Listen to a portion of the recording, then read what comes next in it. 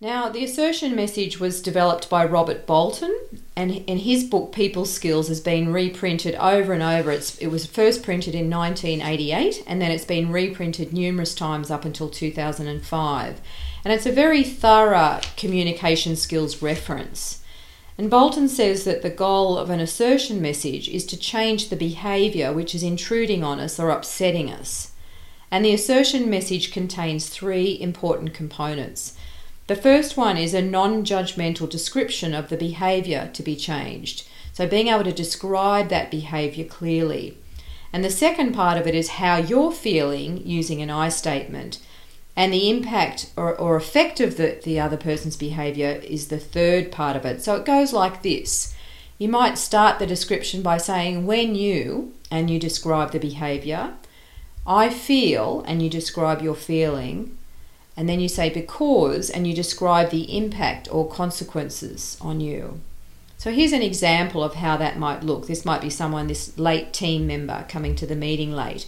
Here's an example of the three parts. You might say, when you arrive late to our team meetings, I feel frustrated and annoyed because I need to repeat key points for your benefit, which waste mine and other people's valuable time. So you're using an assertion message there, but there are other important parts, other factors in the assertion message. These are things like your intention. Remember, this is normally to change the behaviour. And also consideration to the words and tone you use and your body language, which needs to be composed and confident. And also your preparedness to listen to the needs of others. So the assertion message is not enough on its own. That's the start of it, and then you need to be able to listen to the needs of others. So here's another assertion message about someone who's submitting reports late. You might say something like, when you submit unchecked, incomplete reports right at the deadline, I feel really angry because it's your responsibility to check your work, and when you haven't, I then need to stay back late to correct the report, which not only impacts me, but my family as well.